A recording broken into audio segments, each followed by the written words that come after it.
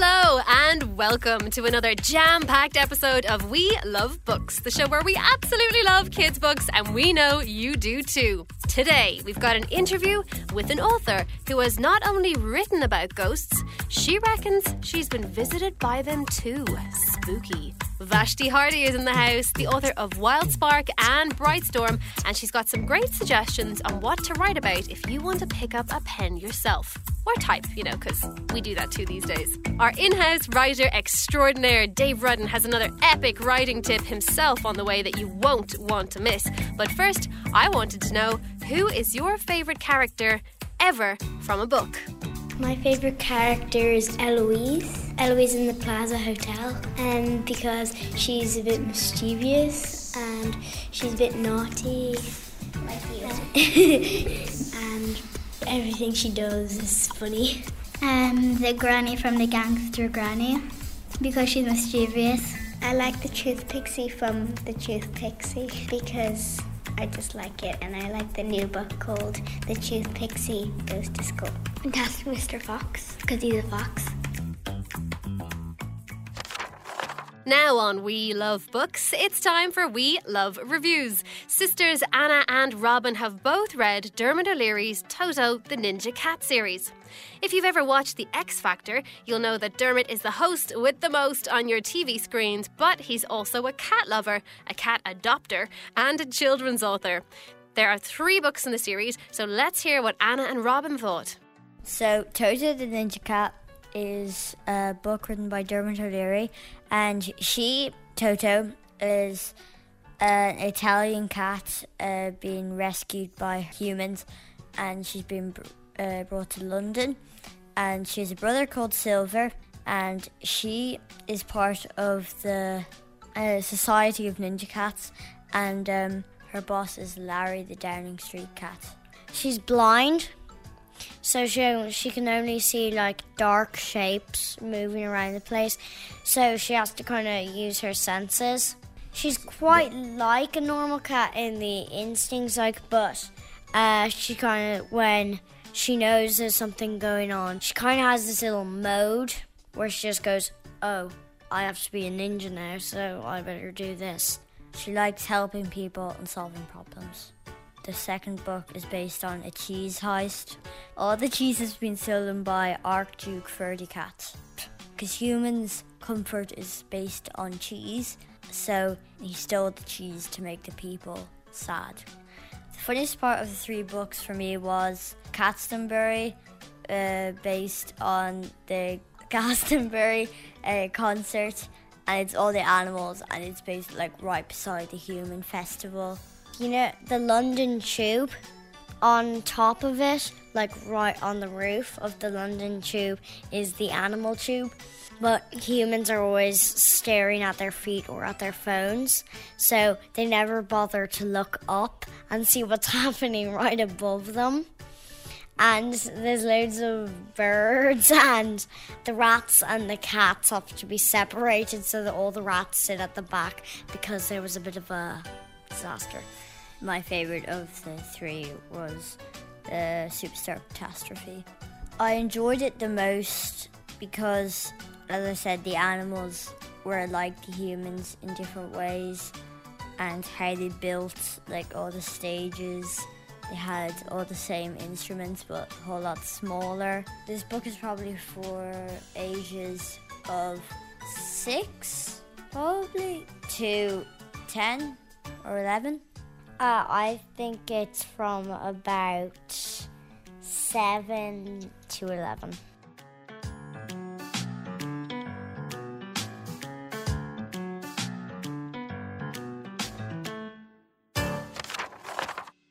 Now on We Love Books, we meet some of the greatest writers for kids out there and find out what makes them tick. It's time for our interview with a featured author. She's the author of Brightstorm and Wildspark. She loves adventure and she's had some supernatural ones herself. It's Vashti Hardy. If you were to describe for our readers exactly what Wildspark is about and what they can expect from it, how would you synopsize the book? So Wildspark is set in another world. A little bit like ours, a little bit different as well, and it's a world of high invention. So if you imagine things in our world had gone a bit differently and invention had gone in a different direction. So in the world of Wildspark, there are ghosts that have been brought back inside lifelike animal machine robots. So if you imagine you had a cat and the cat walked into the room, and it would be just a cat like any other cat, and it sat on the chair beside you, and then it started talking to you and said, "Hello, I'm your great aunt Bessie," or something, and you would suddenly realise that this is not a usual cat, but that the technology is so good in this world that the robots look exactly like animals. And you can imagine if you were going to make an animal robot, you wouldn't just stick to the normal animals, would you? You would have flying lions, for example, as you can see from the cover. There's a big flying lion on it. I was like, yes, I get a chance to use a flying lion in my book. So in the world of Wildspark, they found a way to bring ghosts back inside these lifelike machines. So the story is about a girl, Prue Hayward, who's from a farm, and she's really good at engineering and making things. She used to make farm animal machinery, things like mechanical sheepdogs with her brother, not with ghosts in, just regular sort of robotic animals. And one day someone arrives on the farm. Oh, she's lost her brother, sadly, in an illness about a year ago. And Prue, the story starts with someone arriving on her doorstep at the farm, looking for an apprentice for this place where they bring these ghosts back inside these machines. So they're looking for talented young engineers to become apprentices. And Prue sees an opportunity. The person that arrives is looking for her brother, Francis, and doesn't know what's happened. So she thinks, I could be Francis. I could be a girl, Francis with an E, and go to the guild, become an apprentice, and maybe I can find a way back to my brother there. Maybe I can find a way to reconnect with his spirit and bring him back in one of these machines. But things, as you can imagine, they don't all necessarily work out like that. It's such an original and brilliant and interesting idea. Where did you come up with it? So I've always loved ghost stories. I love reading ghost stories and had a few spooky experiences as well. Ooh. So I kind of I'm fascinated by ghosty things, and I love technology and science as well. So it connects two things that I love, and just asks a big what if. You can think of it a bit like a sum, actually, and children could do this if they want to write a story. You can think of something plus something equals. So I was thinking ghosts plus robots equals what's that world like? And you could do that. Like if you love dinosaurs, you could do dinosaurs plus, you love dinosaurs and magic. Dinosaurs plus magic equals, or I don't know, underwater plus space equals whatever you want to do. You could create. You could just use that simple idea to ask a question and create a story world from it.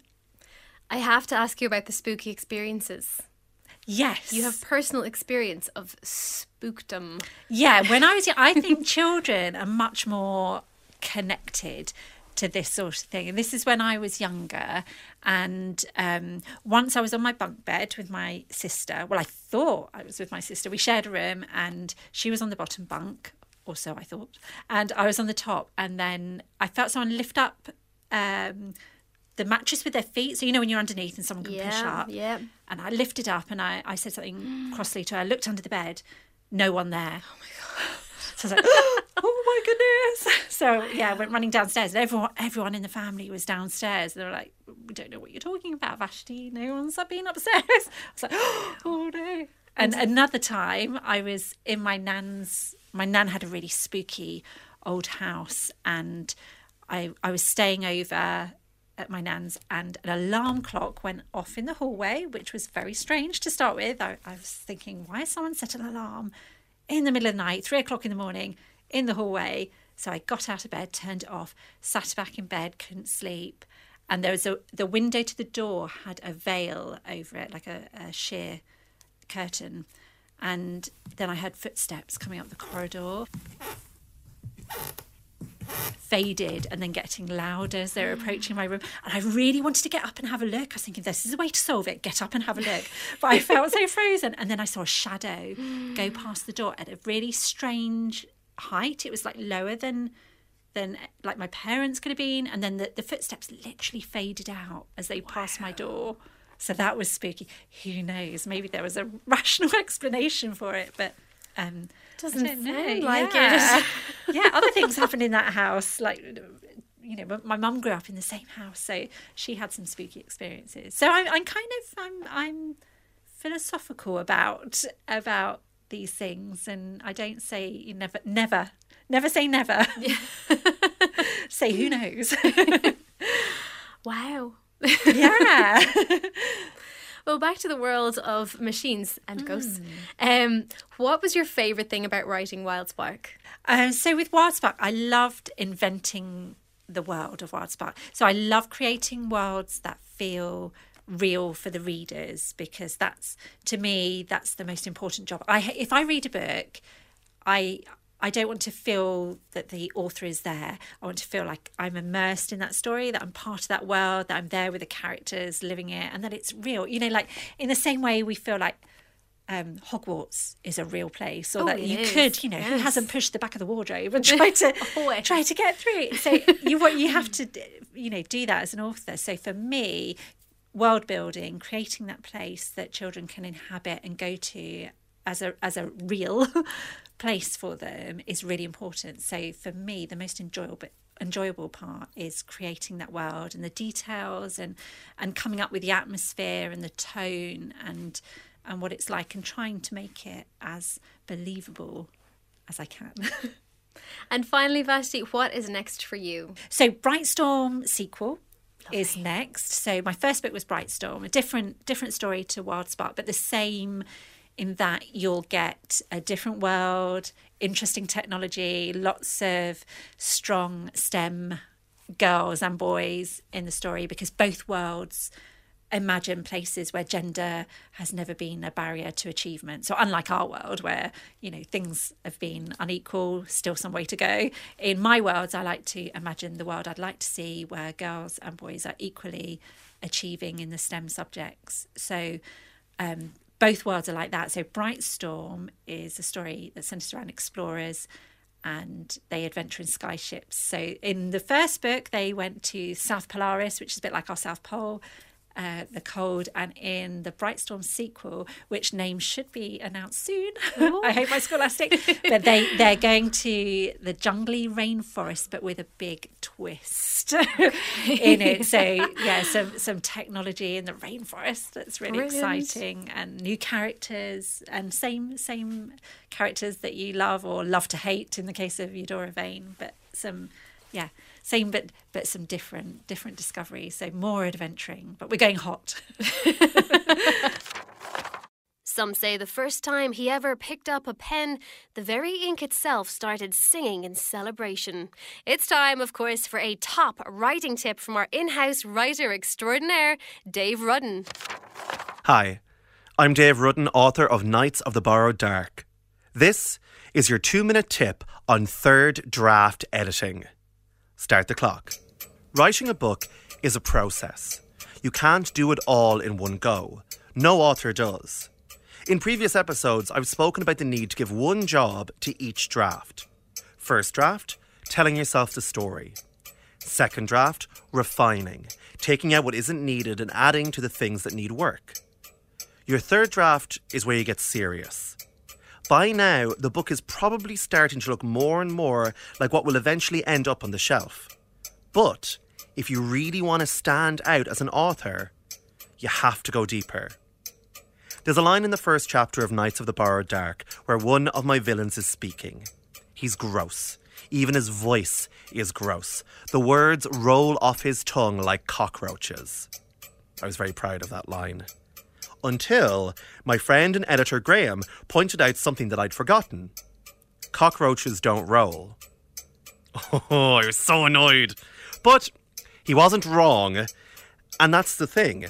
Now that you've gotten a draft down and refined it, it's time to really tighten that prose. You need to go back word by word and snip out anything that's surplus to requirements, anything that's badly phrased, anything you don't need. When I got that edit from Graham, I sat down and I opened thesaurus.com and I said, The word slipped from his tongue like a cockroach. The word crawled from his tongue like a cockroach. Better. The word skittered from his tongue like a cockroach. Perfect. This is a really important step to take, and it's one that a lot of aspiring authors don't. Because it's tough. You'll have nightmares about misplaced commas. But if you do it, your work will have a level of polish other people's doesn't, and that is only ever a good thing. So cut, tweak, tighten. Tune each sentence like a guitar string until it is pitch perfect. I like to read my work out loud because it always highlights all the too long sentences or the slightly awkward phrases I may have missed. You should too. It'll be practice for your book launch. Okay, you might be able to guess this episode's challenge. Take your second draft piece from last time and put it under a microscope. Polish it to a mirror sheen. Because next time, we're going to be talking about sending your work out into the world. Dave out. Here at We Love Books headquarters, we are absolutely in love with stories written by you guys. Today, 12-year-old Sive has done something very special and very interesting for us. She's imagining for us what a day in the life of Anne Frank would be like. You might have heard of the Diary of Anne Frank, also known as the Diary of a Young Girl, and it's the actual diary of young Anne, as she and her family went into hiding during the Nazi occupation of Holland in World War II. The story of Anne and her family is terribly sad, and it gives us an idea of what daily life was like in hiding. Hi, my name is Sive, and this is a day in the life of Anne Frank in a way. It's what I might have imagined a page of her diary to be. I wrote it because we were working on World War II in school, and our teacher got everyone to write a diary entry for Anne Frank.